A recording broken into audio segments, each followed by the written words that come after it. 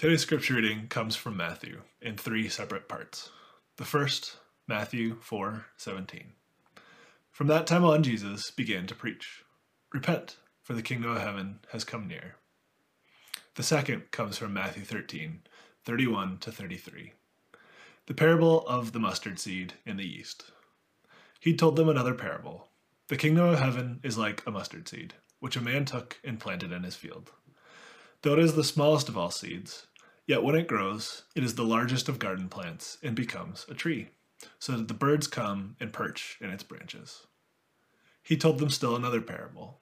The kingdom of heaven is like yeast that a woman took and mixed into about 60 pounds of flour until it worked all through the dough. The third and final passage comes from Matthew 13:44 to 45. The parables of the hidden treasure and the pearl. The kingdom of heaven is like treasure hidden in a field. When a man found it, he hid it again, and then in his joy went and sold all he had and bought that field. Again, the kingdom of heaven is like a merchant looking for fine pearls. Hello, Elevation. I hope everyone is keeping well wherever you are today. My name is Mark Detweiler, and I have been asked to give today's sermon. My wife's name is Kim, and we've been attending Elevation for a few years, but unfortunately, all the disruptions arising from the pandemic have slowed the rate at which we have been able to get to know people in the church. Usually when we introduce ourselves to someone, we say that we're Eric Detweiler's parents, and this generally gives people an idea of who we are. Eric is our middle child. We also have two adult daughters, Sarah and Rachel. 3 sons-in-law, 1 grandson, and a Springer Spaniel grand puppy round out our family unit. I'm not a preacher or a theologian, and I'm fairly sure that that will be evident soon enough. I am a civil engineer by profession. I spent the first 20 years of my career in consulting engineering, and then I made a bit of a career shift to university facilities management, spending 11 years at Wilfrid Laurier University before moving on to take my current position of Executive Director in Facilities at Ryerson University in Toronto. So that's me. In a few short sentences, I've been able to give a pretty good sense of my entire world.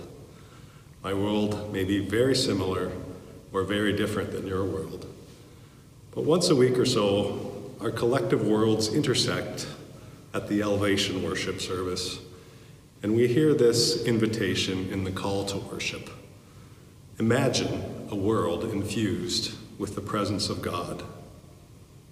For some reason, this particular phrase in the call to worship has resonated with me and captured my attention. I find myself reflecting on it whenever I hear it. What would such a world be like? Would it be a world of justice, peace, where everyone and everything is valued? Would it be a place where everyone is cared for, everyone has enough, and the earth and environment is treasured and sustained? This idyllic world seems quite different than the world that we occupy. Around us we see strife, division, competition. Some people have far more than they need, and others have nothing. Problems abound, and we see the world infused with the presence of God as something that's very far removed and disconnected from our daily experiences. But the call to worship invites us to consider a different sort of world.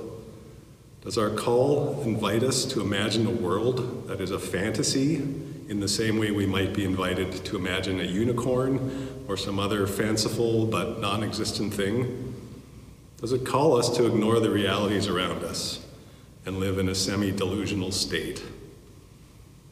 There are a lot of people who would say yes, that the notion of a God-filled world is an illusion, and those who pursue it are living a fantasy. But when I look at the scripture and at the teachings of Jesus, I don't see Jesus inviting people to ponder a fantasy that is separated from the current reality. Quite the opposite, in fact.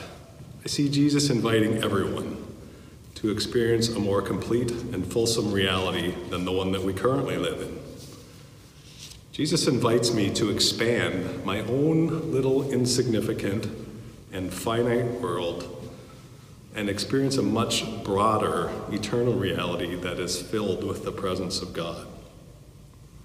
Jesus' simple invitation to experience this God-filled world is recorded in Matthew 1, verse 17, where he proclaims, "Repent, for the kingdom of heaven has come near." This invitation is not new or unfamiliar. In The Divine Conspiracy, Dallas Willard notes, "We are invited to make a pilgrimage into the heart and life of God. The invitation has long been on public record. You can hardly look anywhere across the human scene and not encounter it. God makes himself and his kingdom available, not in every way human beings have imagined, surely, but in a simple way, in a way that paradoxically is quite familiar to billions of people. Paradoxically, because though multitudes have heard about this way and even insist upon its rightness, humanity for the most part still lives in a far country. So today, I want to accept Elevation's invitation to ponder a world infused with the presence of God. I want to look to Scripture to gain an understanding of what that world is like and how we might experience it more fully. So there are 5 things that I want to note about this God-filled world. The first thing is that the God-filled world is an ever-present reality. Colossians chapter 1, verses 15 to 17 tells us that the Son, that's Jesus, the Christ, is the image of the invisible God, the firstborn over all creation. For in him all things were created, things in heaven and on earth, visible and invisible, whether thrones, powers, or rulers or authorities. All things have been created through him and for him. He is before all things, and in him all things hold together. In this verse, we read that all things were created in Christ.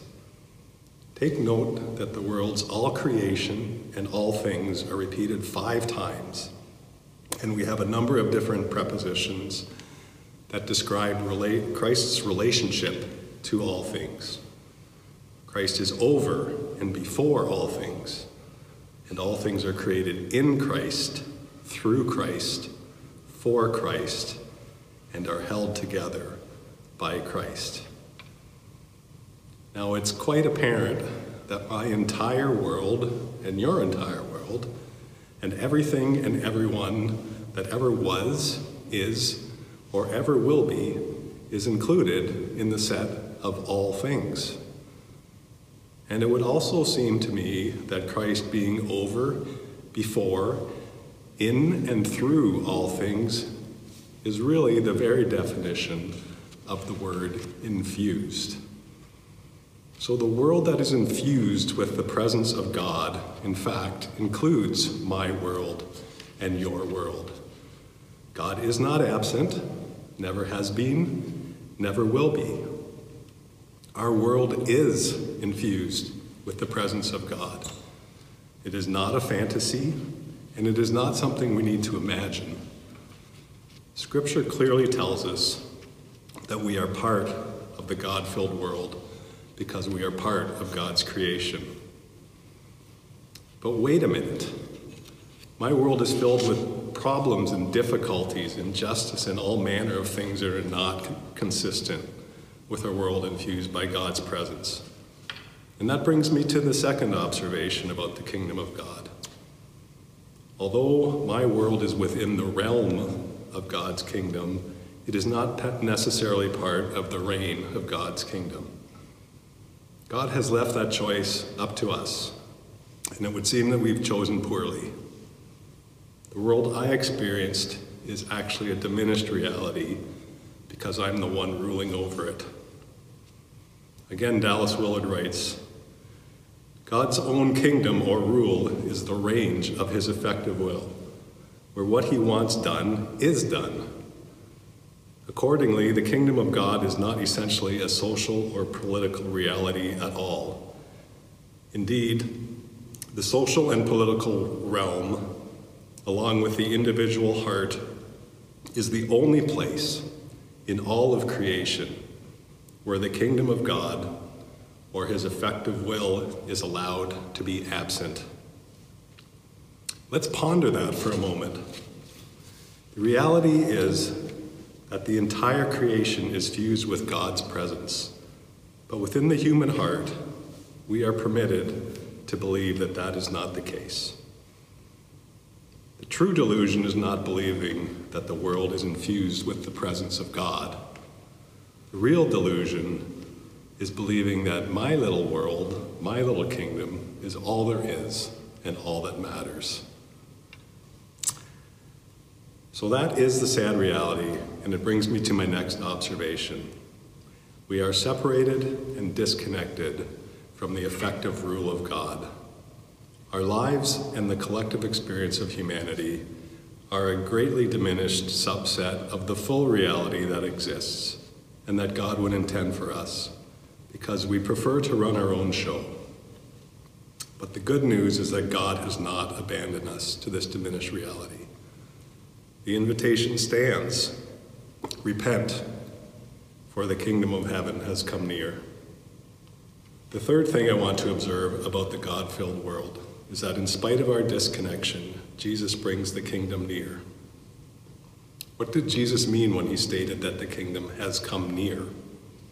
As I noted previously, I'm not a theologian and I have never studied Greek. But fortunately, there are a lot of people who have studied Greek, and they have translated the original text into English in the following ways. The NIV says, "Repent, for the kingdom of heaven has come near." The English Standard Version, which is generally seen to be a literal translation from the Greek, says, "Repent, for the kingdom of heaven is at hand." And the Message, which is a modern-day paraphrase translated from the Greek, says, "Change your life. God's kingdom is here." So we see some nuances in the translation to English. The kingdom has come near, the kingdom is at hand, or the kingdom is here. I was trying to think of something else that could be described as coming near, being at hand, or being here. The best illustration I could come up with was the internet. I am old enough that I predate the internet by quite a bit. When I was a kid, the only internet I was familiar with was the mesh lining inside my bathing suit. Those of you that are old enough will remember the first connection to the internet was through the dial-up modem, a hardwired box attached to the wall that would squeal away and was capable of delivering a single low resolution, the lightning speed of about an hour. But through the continuing evolution of Wi-Fi and cell technology, I can now stand here with my phone and say, the internet is at hand. The internet has come near. The internet is here. But what that really means is that the internet is available to be accessed here and now through this phone. I still have to connect to the internet, and I can choose to do that or not. In a similar way, the statement that the kingdom is near still leaves room for my choice. I can reestablish the reign of God and connect my puny little world to the eternal world infused with the presence of God, or not.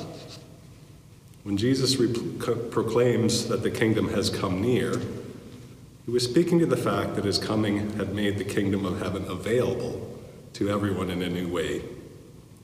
But he also instructed his followers to pray that the kingdom would come, that God's will would be done on earth, because the prospect remains that it may not be. The truth is that I can connect or disconnect at my choosing. I can do God's will one minute and not in the next. So as the establisher of the kingdom and the one who brings it near, Jesus speaks with authority on what that kingdom is like. he often uses parables. In today's scripture reading, we read 4 short parables that Jesus uses to describe the kingdom. We heard the parable of the mustard seed, the parable of the yeast, the parable of the hidden treasure, and the parable of the pearl of great price. All of these really short parables have a common theme. In each of them, we see something that is of value, hidden among or obscured by things that are very ordinary. We have a tiny mustard seed buried in a lot of soil. We have small particles of yeast dispersed through a large quantity of ordinary flour. We have a hidden treasure in an ordinary field, and we have a valuable pearl that must be sought out among ordinary items. The fourth observation, then, is that the God-filled world is in and among the ordinary experiences of life. I think this is a very key point. We often misperceive that the God-infused world is an alternate reality, separate and distinct from the reality that I experience every day. We are looking for the big deal, the grand experience of God, and we do not look or see his presence in the mundane things of our daily lives. A few weeks ago, Melody did a great job presenting the parable of the buried treasure in the children's story. The story describes someone digging and then, thunk, comes across a treasure chest. The image presented is that it's a one-time discovery that changes things forever. But I think that perhaps we should replace that image with the idea that the kingdom is like gold dust or diamonds that are scattered among the very ordinary grains of sand, soil, and rock that make up the field that is my everyday world.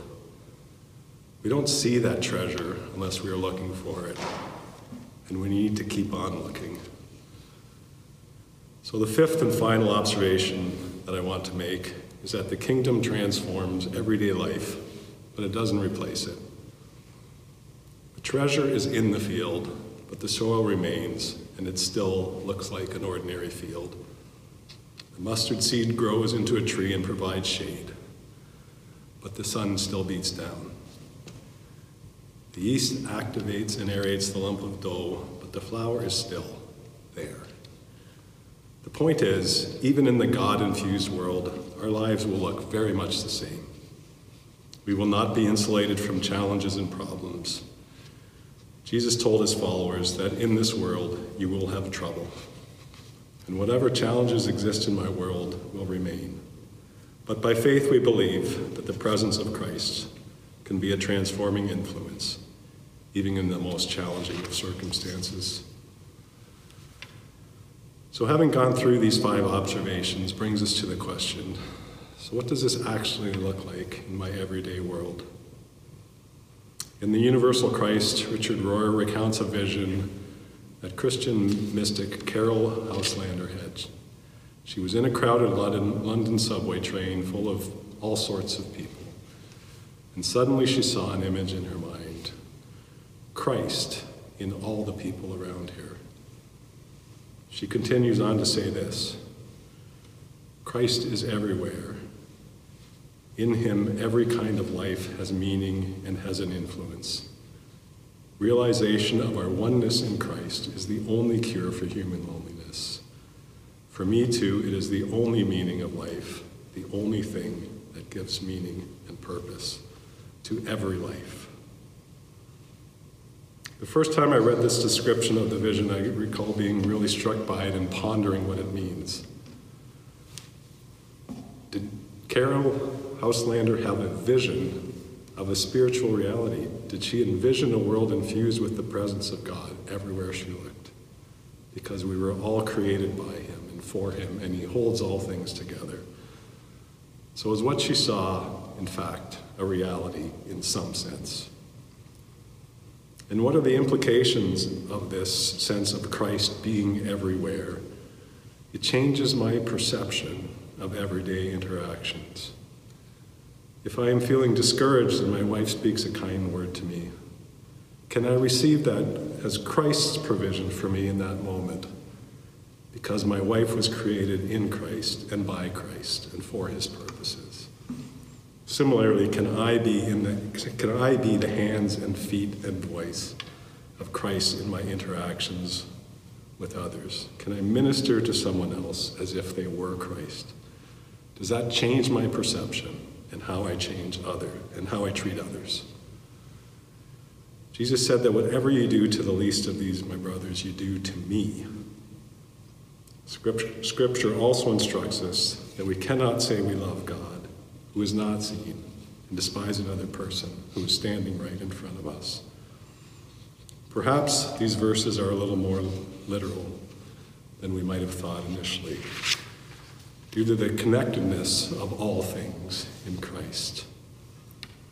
But because of this connectedness in Christ, the God-infused world, the presence of Christ, is truly at hand.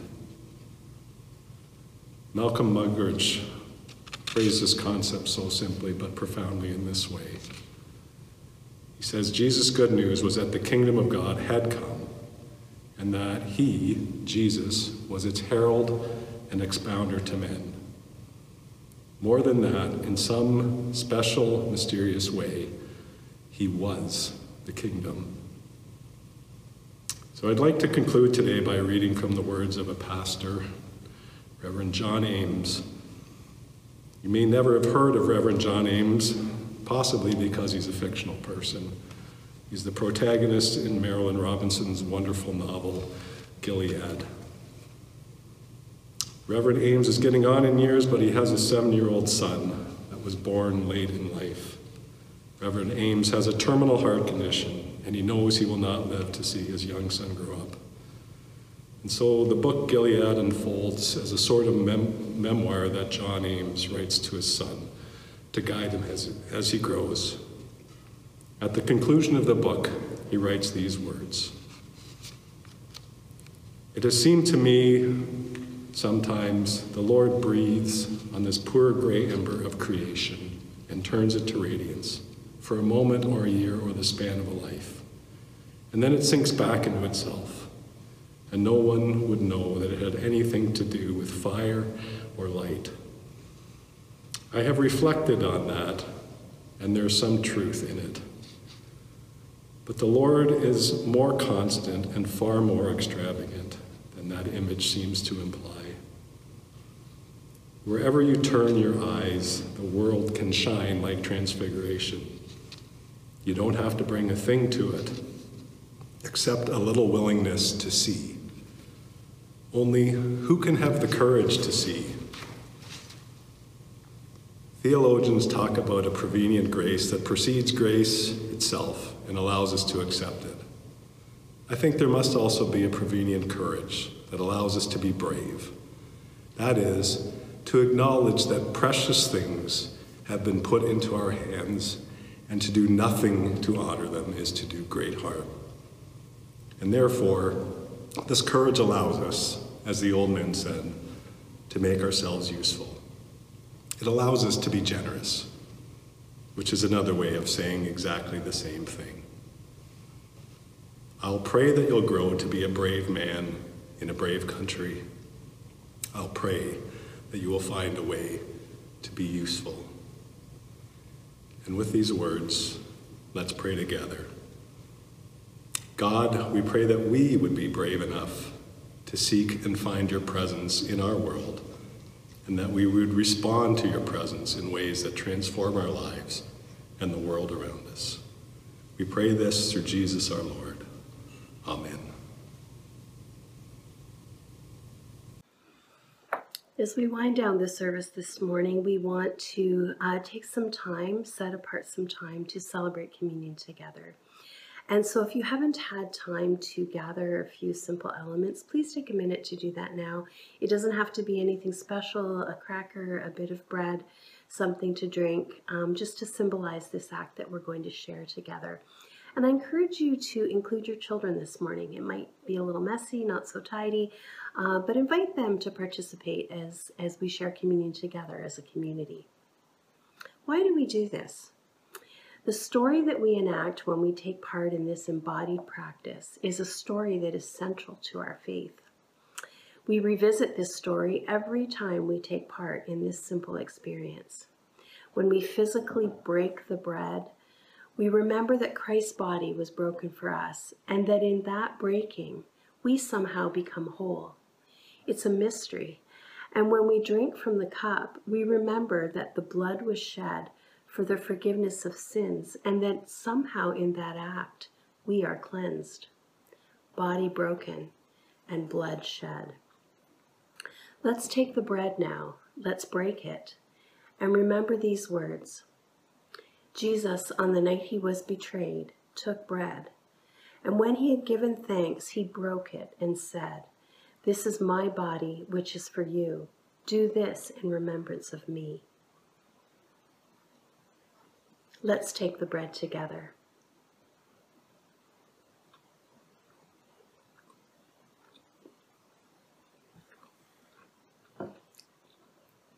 In the same way, let's drink the cup and hear these words. After supper, he took the cup, saying, "This cup is the new covenant in my blood. Do this whenever you drink it in remembrance of me."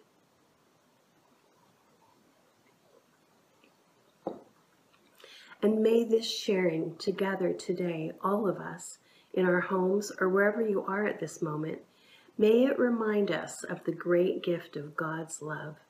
And may we go out into a new week surrounded by this great love that resulted in great sacrifice. And so we encourage you to join together in community, to encourage one another and to chat together. As we go, God, in your great mercy, send us out in peace. Amen.